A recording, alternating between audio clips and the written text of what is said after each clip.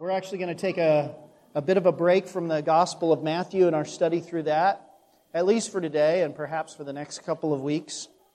I'm going to ask you to turn to Romans 11 to begin with today. Romans chapter 11.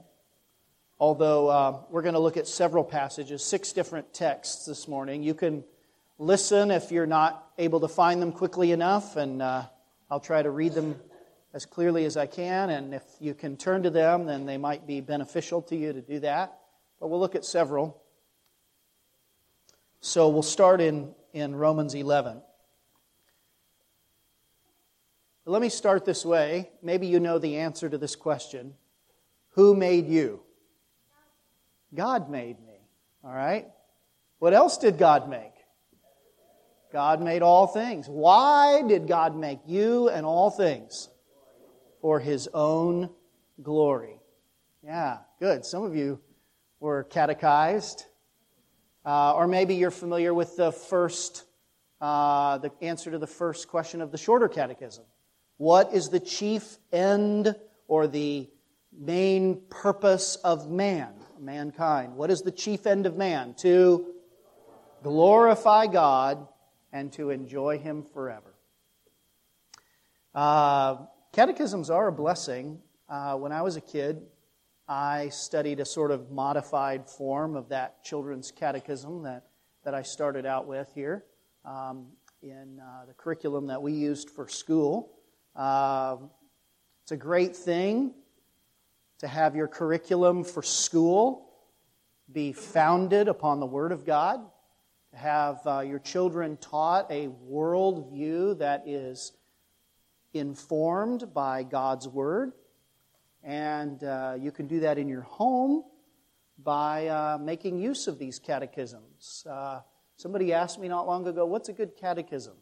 And if you go online, let me see, the site is called reformedreader.org, reformedreader.org. And there's a catechism there called Catechism for Girls and Boys. It's a great starter catechism if you're thinking about doing these questions and answers with your children. I know I'm thankful for them. They gave me a good theological foundation that has stood me in pretty good stead all my life. The question then is, what is the glory of God? If we are created for the glory of God, if man's chief end is the glory of God, what's the glory of God? In a way, it's hard to describe. It's like describing beauty. I mean, you can describe the pulpit. It's solid. It's about, 4 feet high, 5 feet high. I don't know, whatever that is. I always think I'm taller than I am. It's made out of wood. It's so long. You can describe something physical, but to describe something beautiful, it's almost like you just say, you know it when you see it. That is beautiful. And the glory of God is a little bit like that, in that the glory of God is the manifold display of His excellencies.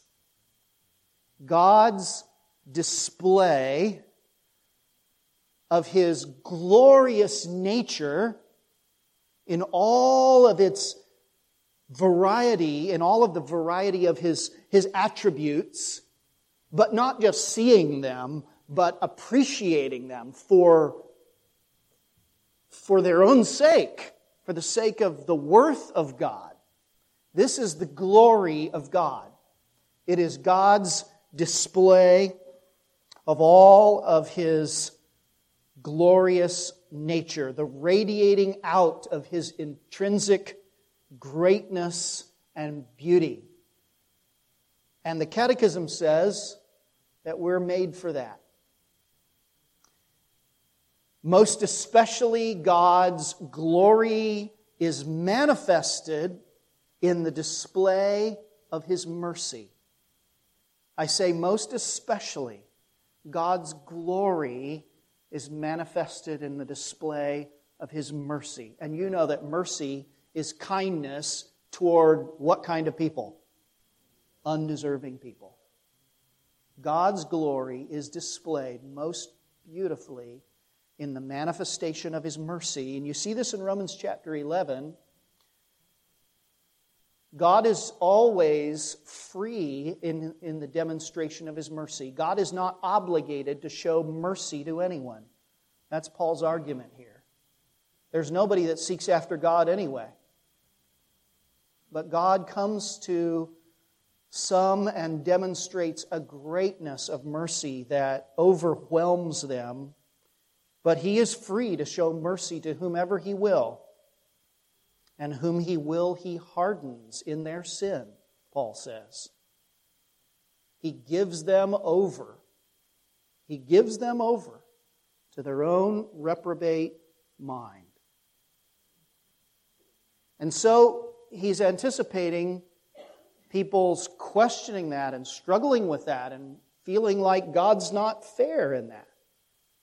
And he answers that, and I'm not going to take the time to go into all of the answer. It really covers these 3 chapters, Romans 9 through 11. But he's questioning his hearers. He's really making a statement, but he's asking it in a question form because he's in this sort of argumentation phase of this book. And he says, verse 22, now here's the text. Romans 11:22, what if God, desiring to show His wrath and to make known His power. Okay, now let's stop there. That is part of the manifestation of God's glory. Because God's wrath is not always like our wrath, our anger. Because frankly, our anger is pretty messed up sometimes, isn't it? Our anger is out of control. It's for all the wrong reasons. God's wrath is a just wrath. It is an anger at what is evil and perverted in the world. That is a display of God's glory. It is a glory to be mad at perversion and evil. So God is desirous for His own glory, that is the display of His own wrath and His own power against and over all wrong in the world. God is wanting to display that. He says, what if God, willing to show His wrath and His power, has endured with much patience what He calls vessels of wrath that are prepared for destruction. That is, those people who are given over to their own resistance of His kindness, who are given over to that and rightly receive a just retribution to fall upon them. That glorifies God. It glorifies His justice, His power, and His righteous wrath. But he goes on, he's not finished, because in verse 23 he says this, that God's display of His righteous wrath is on the way to something else. You see that? He patiently endures the existence of all of these vessels of wrath for the sake of, in order that He may show the riches of His glory for vessels of mercy, which He has prepared beforehand for glory. We learn 3 things from God about God from this. One is that God's ultimate purpose in view here, with His regard to all of the different kinds of humanity, those who reject Him and those who receive Him, His ultimate purpose in view here is the display of His mercy. And the display of His wrath is on the way to displaying His mercy. Because remember what mercy is. Mercy is God's kindness to what kind of people? Undeserving people. That ought to be in the same boat as all of those vessels of wrath. But God, in demonstrating His justice over here, magnifies to a greater degree His mercy over here when He sovereignly gives to these people undeserving goodness when they ought to receive His wrath. He is about the display of both His justice and His mercy. And this is what He's teaching us here. But that display of His mercy is His ultimate purpose. Secondly, we learn from this that mercy is the ultimate manifestation of God's glory. It is spoken of here as the riches of His glory. Now, we cannot divide God up and say one attribute is greater than another. That His justice is greater than His love, or His love is greater than... God is one God. You can't go dividing God up in little pieces.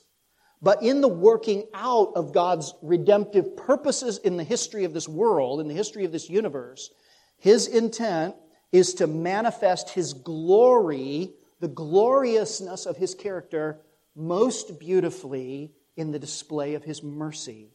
That is the riches of His glory. And thirdly, we learn that those who receive that glorious mercy are themselves prepared by God to share in His glory. Notice the end of the verse. He has prepared them beforehand for what? For glory. His own glory will be shared by those people, and that is out of His pure mercy. They will share in the eternal, exalted experience of the merciful God being for them. Now that is good news for us. It is good news for us that God is all about His own glory. God is determined to manifest His glorious nature. And that is a good thing. Somebody might argue, well, isn't that a selfish thing? It would be for you and for me, wouldn't it? If I was all about my glory, if I said, look at how great I am, no one of us would say, well, that guy's worthy of praise. So how is it that God, being about His own glory, is not likewise a selfish thing? And it's not selfish for at least 3 reasons. One is that God's determination to manifest His glory is absolutely right because He, and only He, is the most worthy being of the whole universe. Who else's glory should God seek? Have you ever asked yourself that? If He is going to exalt what's good, what else could He possibly put in that category besides Himself? Secondly, this is not a selfish pursuit because God's glory, it turns out, is the ultimate good of humble, believing people. Because God's glory, remember, is the manifestation of His character, but especially in the outworking of redemption, His mercy. You better be glad that God is absolutely determined to glorify Himself, because your salvation depends on that. Your salvation is the overflowing benefit of God's determination to glorify Himself. It is our own good. And here's a passage that teaches that. You don't have to turn there, but Isaiah chapter 48 makes the point that God is absolutely about His own glory. In fact, if you have any doubts about that statement, you ought to let this verse just sort of chip away. It's like a hammer blow that just sort of chips away at our understanding of God until we walk away saying, yeah, God is all about His own glory. Listen to Isaiah 48, verses 9 through 11. God says this, quote, "For my own sake I defer my anger. For the sake of my praise, I restrain it from you, that I may not cut you off. Behold, I have refined you, but not as silver. I have tried you in the furnace of affliction. For my own sake, And he says it again, for my own sake I do it. For how should my name be profaned? My glory I will not give to another. Isn't it very clear from that? God is about His own glory, but embedded in that is also this truth that His seeking of His glory, the display of His glory, and especially the display of His mercy and the outworking of redemption is, in fact, for our good. It becomes our good. God is intensely jealous for His own glory, and His glory is the reason for my receiving of mercy. In fact, I often find myself praying this way. Oh God, have mercy on me for the sake of your name. Your name's at stake here. I have called myself by your name according to your promises that I've laid hold on.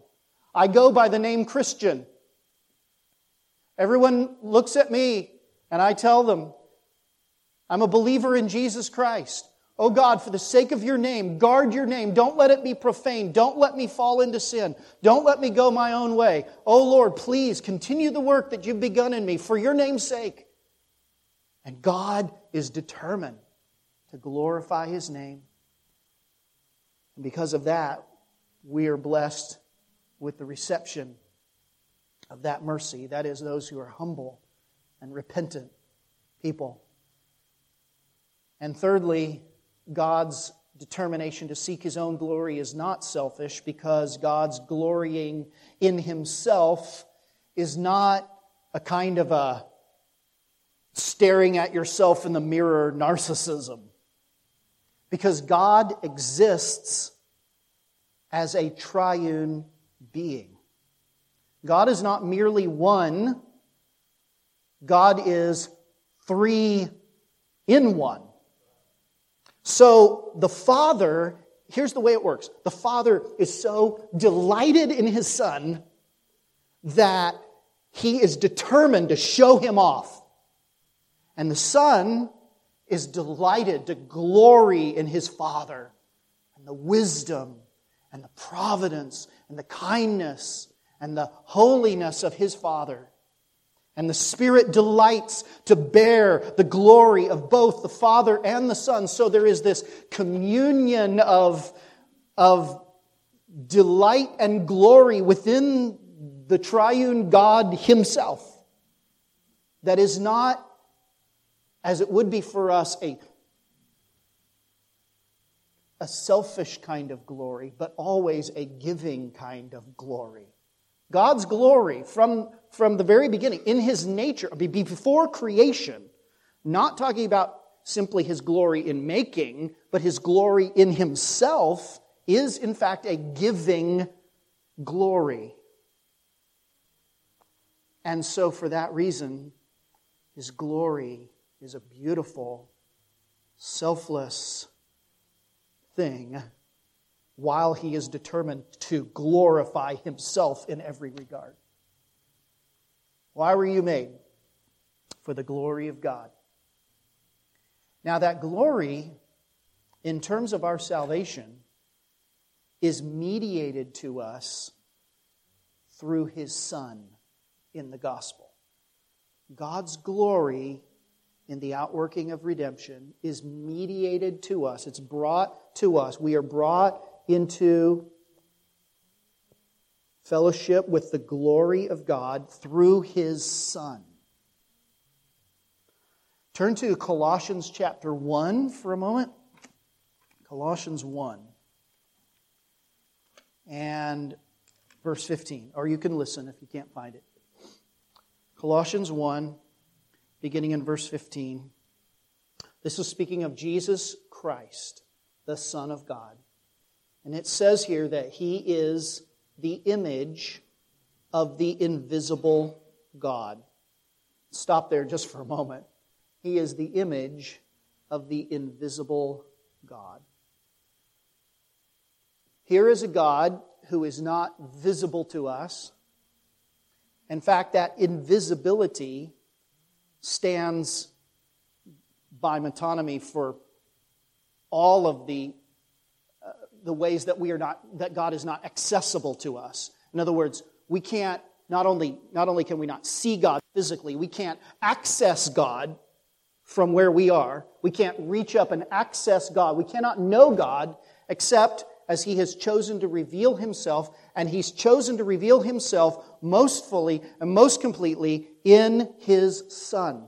Jesus Christ is the embodiment of the invisible God. That's what He said. In Him, we come to know God. He is in the likeness of God because He is God. He is the image of the invisible God, the firstborn of all creation. Again, which doesn't mean that God created Jesus first, and then Jesus in turn created everything else. There are some heresies that teach exactly that. Do you know that? Jesus is the first created thing. It's an ancient heresy, and it's got modern proponents. This is teaching that Christ, in terms of the creation, is the eldest son, as it were.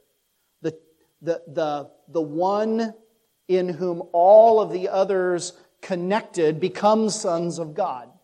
He is the firstborn in terms of His preeminence, His priority of place for all of the family of God. We can all be called children of God or sons and daughters of God because of Jesus Christ, our relation with Jesus Christ, who is the firstborn of all creation.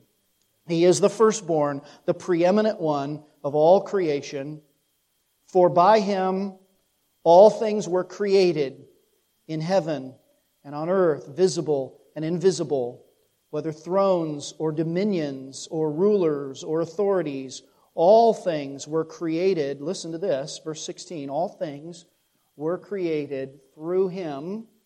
So who made the world? God made the world. How did God make the world? God made the world through His Son, by His Spirit. You know, the triune God is acting here. God made the world through Christ. And then look at the end of the verse. And what? And for Him. God made the world through Christ and for Christ. God is intent on glorifying His Son, and for that reason He made the world. And the world and the outworking of God's redemption in the world brings unique glory to Jesus Christ, who mediates the glory of God to us. This is where the glory of God is embodied in the person of Christ. All things were made by Him and for Him, and He, Jesus Christ, is before all things, not only in time, of course, but in preeminence and predominance. That's the idea here. He is before all things, and in Him all things hold together. He is the head of the body, the church, especially those people. He is their head.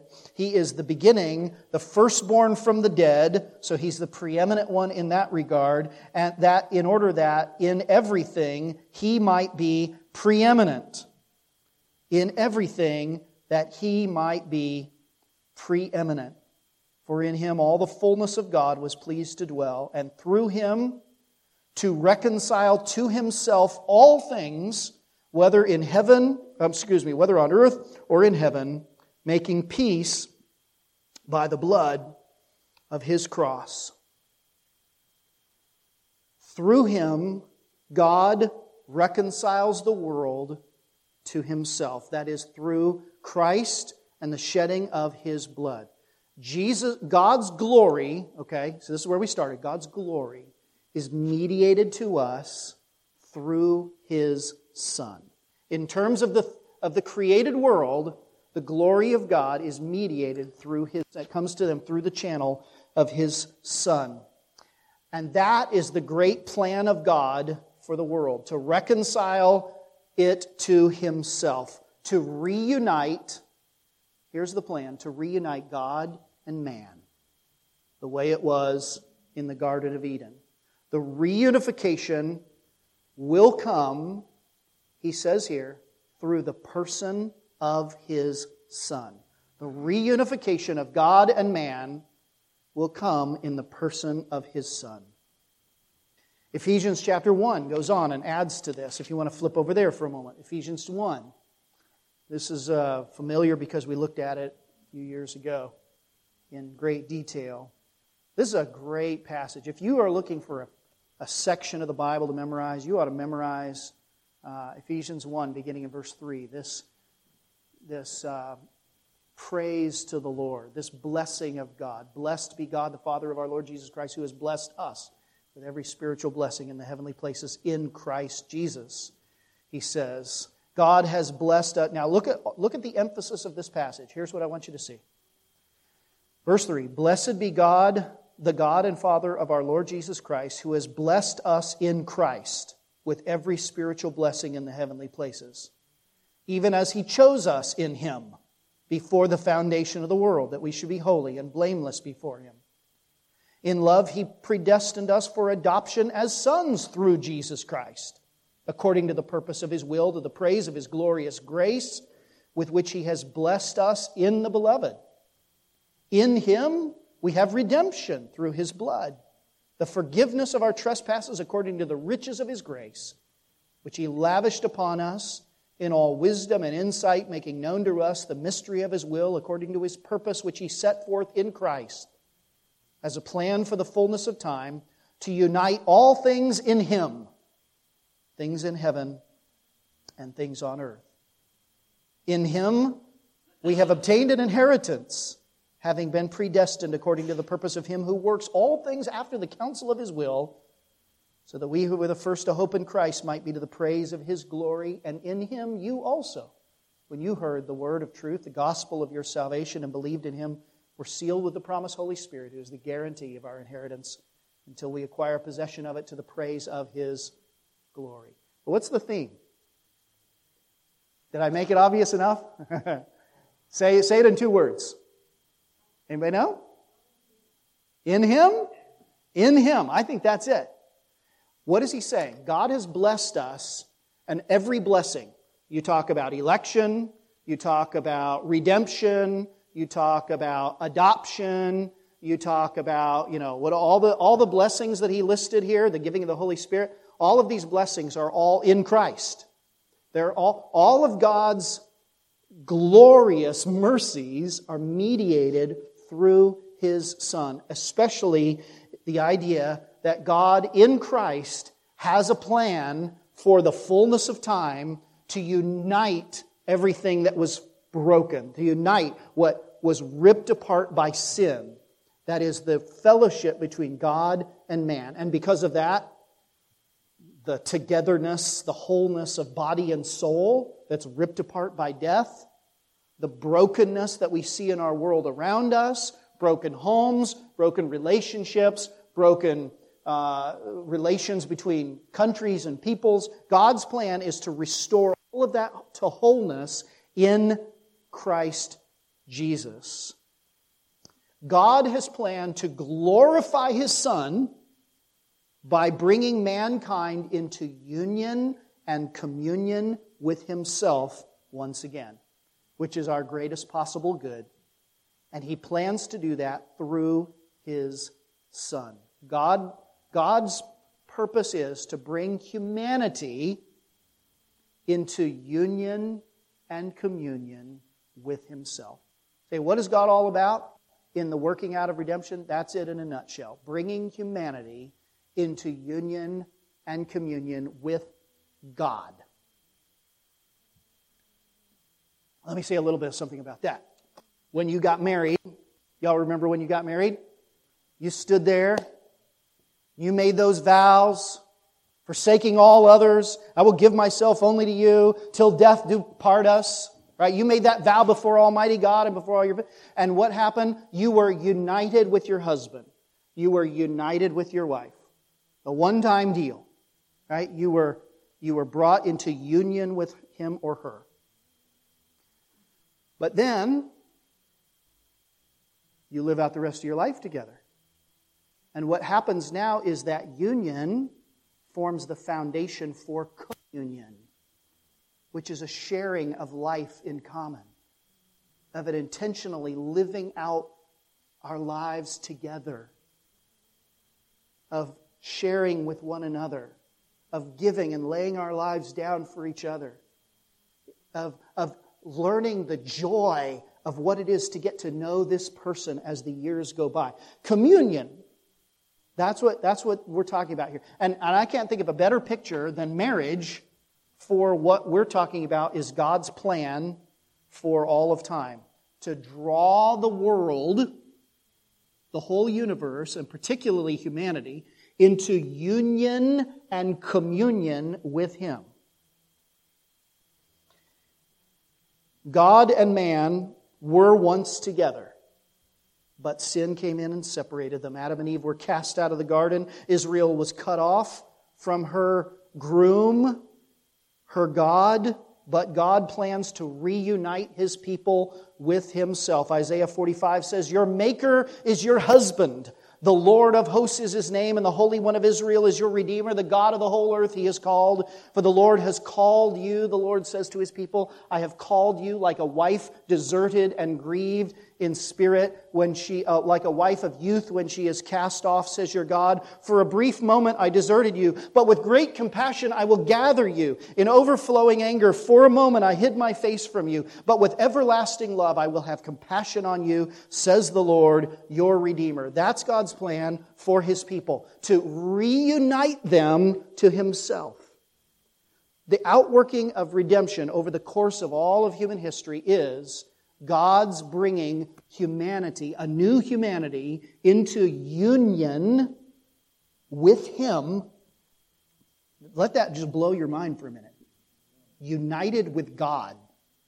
Now that's such a magnificent thought that you can actually become heretically wrong with it, I should say. Not overboard is probably not the right word. And I'll talk about that in a minute. But union with God, that results in communion with God. Christianity isn't about a set of beliefs only, or a set of laws that you have to keep. What is Christianity fundamentally? It is union and communion with the God of glory.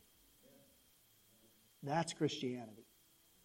If anybody tells you there's another kind of Christianity, it's a sad excuse for Christianity. Christianity is union and communion with God. Now, how is this going to happen? How will God and man be brought together again? I'm going to ask you to turn to another passage, Matthew chapter 1. Matthew 1 and verse 18. Now here's where we get to the part where you say, oh, now I get it. Christmas, right? Matthew 1. Now the birth of Jesus Christ, verse 18, took place in this way. When His mother Mary had been betrothed to Joseph, before they came together, she was found to be with child from the Holy Spirit. And her husband Joseph, being a just man, and unwilling to put her to shame, he resolved to divorce her quietly. But as he considered these things, behold, an angel of the Lord appeared to him in a dream, saying, "Joseph, son of David, do not fear to take Mary as your wife, for that which is conceived in her is from the Holy Spirit. She will conceive a son, and you shall call his name Jesus." God saves, Jehovah saves, for He will save His people from their sins. And then Matthew says, all these things took place to fulfill what the Lord had spoken by the prophet. Behold, the virgin shall conceive and bear a son, and they shall call his name, and there it is, isn't it? Emmanuel, which means God with us. How is God going to work out this reuniting of this huge rift that's taken place between Himself and His creation? He's going to do it right here through this baby born in a manger who is fully God and yet fully man. In Him, in this person, His plan turns out to be a person. And in the person, God and men God and man are brought together. The Council of Chalcedon, in summarizing all of the Bible's teaching about Jesus and his nature, said it this way: He is truly God and truly man. And Orthodox believers ever since have said, amen. He is. It's a mystery we can't fully wrap our minds around, perhaps, but that's the testimony of the Word of God. He is truly God and truly man, of one substance with the Father as regards his Godhead, and at the same time of one substance with us as regards his manhood. Like us in all respects apart from sin. In two natures, God and man, without confusion, without change, without division, without separation. The distinction of the natures being in no way annulled by the union, but rather the characteristics of each nature being preserved and coming together to form one person and subsistence, not as parted or separated into two persons, not two persons, but one and the same Son and only begotten God, the Word, the Lord Jesus Christ. In Jesus Christ, you have this incredible union of these two natures, God and man, brought together, and he becomes, in one sense, the paradigm for what God plans to do for all of humanity. God came down in the person of Christ and did for us what we failed to do ourselves. That is, to come into full communion with him. So he stooped down to us. God, who has only and always had the divine nature, came to possess and continues now to possess human nature as well. Not by way of losing any of his godness, but by assuming to himself humanity. And that humanity then was glorified in a way that Adam's human nature never fully experienced. So Adam and humanity was supposed to offer to God personal, perfect, and perpetual obedience. But mankind failed to do that, brought a division within himself and between himself and his God. But God in his mercy sent a new man, a second Adam, who lived a vicarious humanity for all of his people, and he continued in that personal, perfect communion with the Father. And so God exalted him. God exalted him to a place of perpetual communion with himself, God and man, together in the person of Jesus Christ.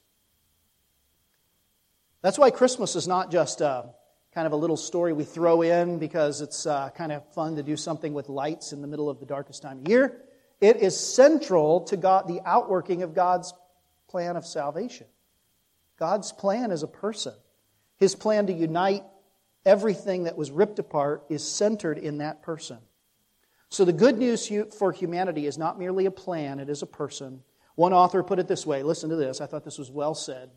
When the church loses sight of the essential saving reality of being truly joined to Jesus Christ, it runs the risk of an unintentional, subtle dichotomizing of the person and the work of Jesus Christ, in which salvation is portrayed in rather abstract, extrinsic, impersonal terms. The effect is that salvation begins to be objectified, viewed as the reception of various benefits or gifts of Christ's work that can be received apart from a reception of the living, crucified, resurrected Christ. Christ for us, apart from Christ in us. Without a proper emphasis on our union with Christ, Our understanding of salvation can devolve into a gift that Christ gives rather than the gift that Christ is. What is the gospel? The gospel is Christ. The gospel is, behold your God. Here He is in the person of His Son, mediated God's mercy in His glory, mediated to us in Jesus Christ. In Christ alone is our hope of communion with God forever. This comes to everyone who is united by Christ, by faith to Jesus Christ. That is, to everyone who has been born again.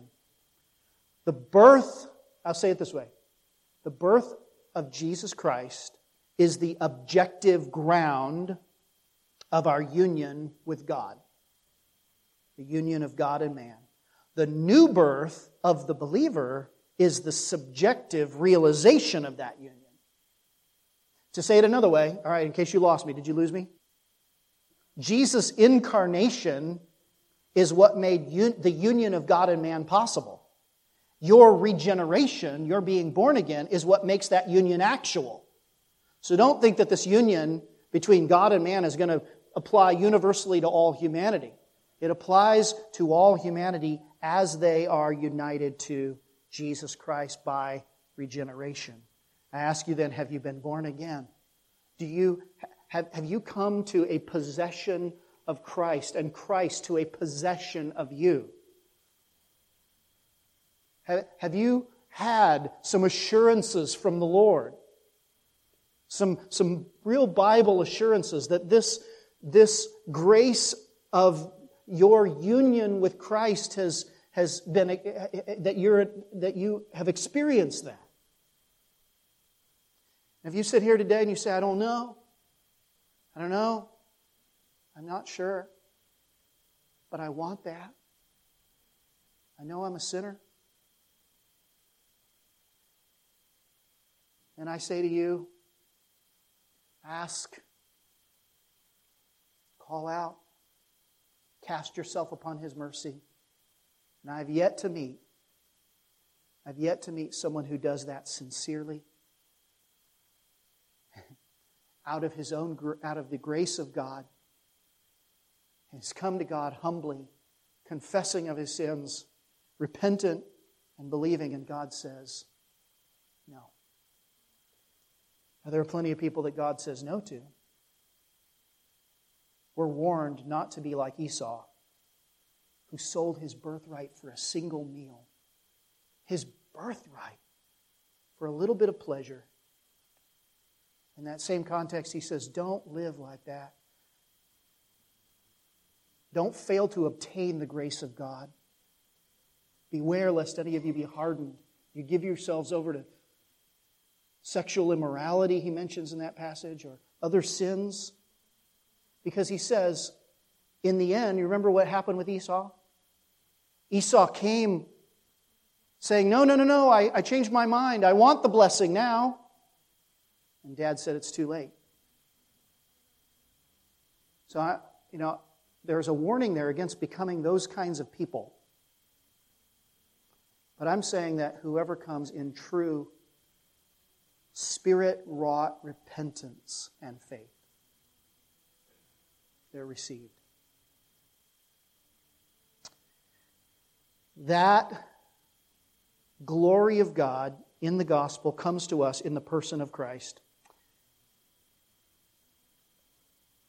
And when you are in Christ, another passage, I should mention this too, because this is the clarification that I mentioned earlier, and then we'll draw it to a close. This will blow your mind. 2 Peter chapter 1, verse 4 says that, you don't have to look at it, you can, but it says that through the promises of God, we become partakers of the divine nature. Partakers of the divine nature.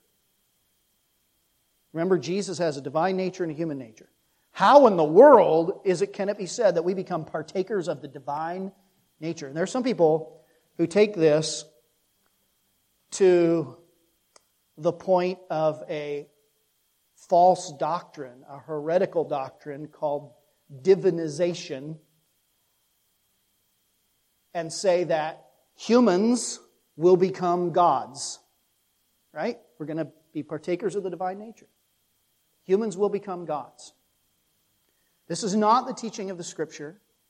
There is always a distinction between creator and creature.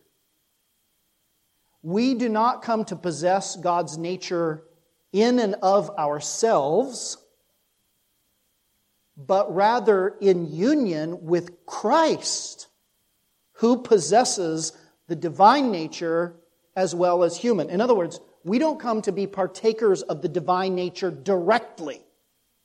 We come to be partakers of the divine nature mediated to us through the person of Jesus Christ. It is in union with Christ, who is Himself fully God, that we come to have fellowship, union, and communion with the one living and true God. It is in the person of Christ, and it is in union with Him.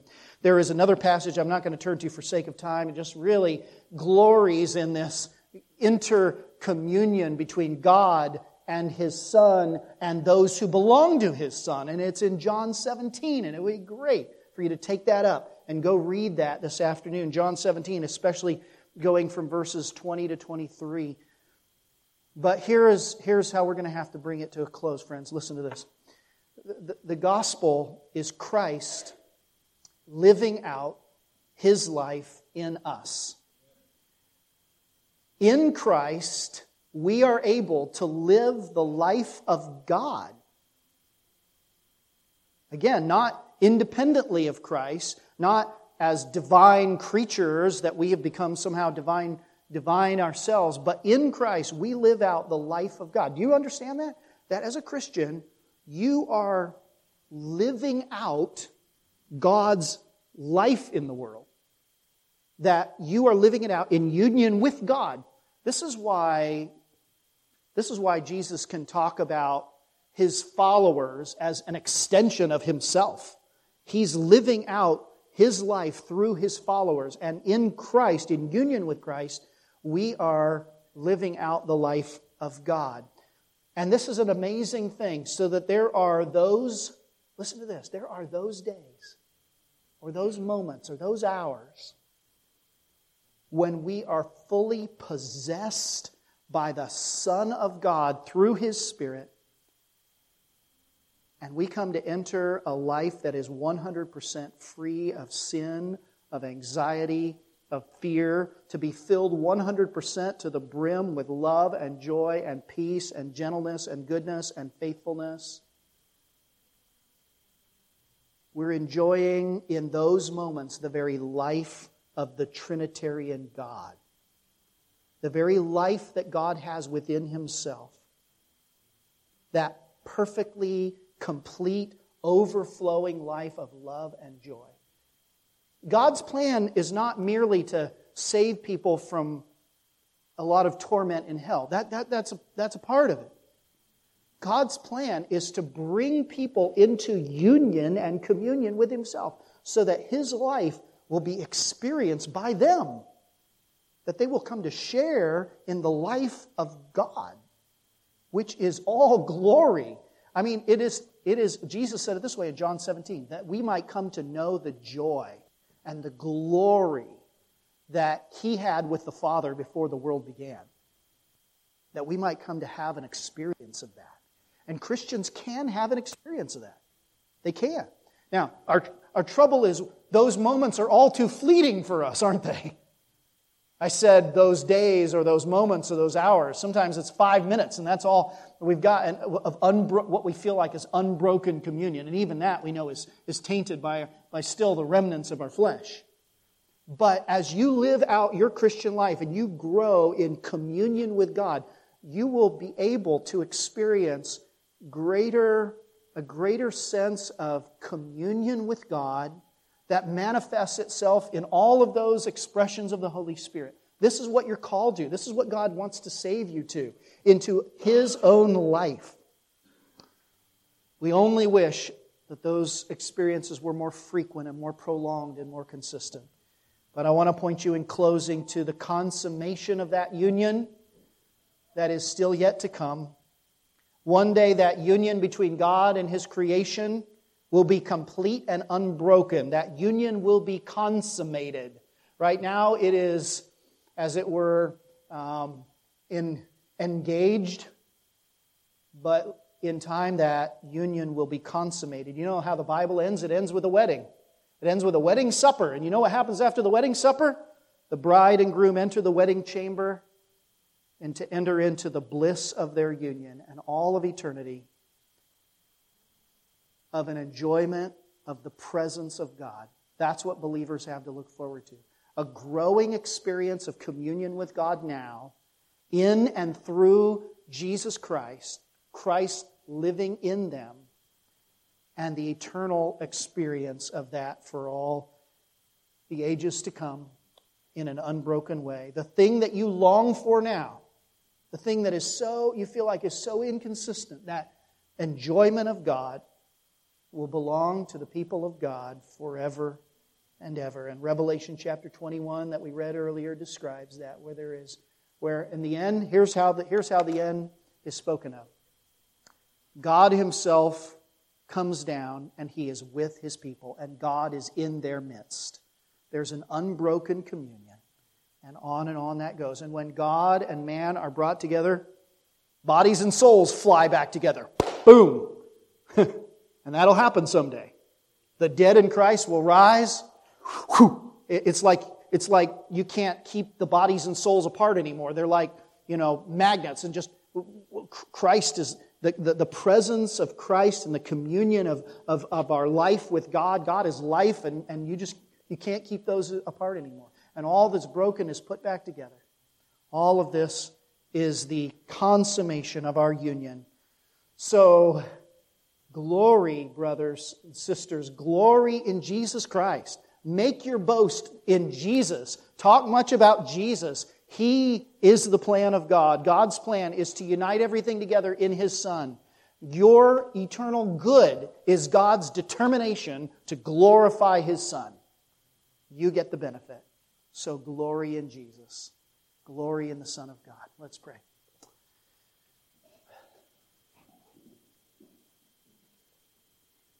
Oh, Father, we rejoice in Jesus Christ, and in His name we glory before You. He is worthy of Your glory. You are worthy of the praise and the worship of all creation. And Lord, we pray that we may be a part, an earnest, heartfelt part of glorying in Christ. And we rejoice in what You have done to bring us together with You for all eternity through Your Son. To Jesus be eternal praise and glory forever and ever. Amen.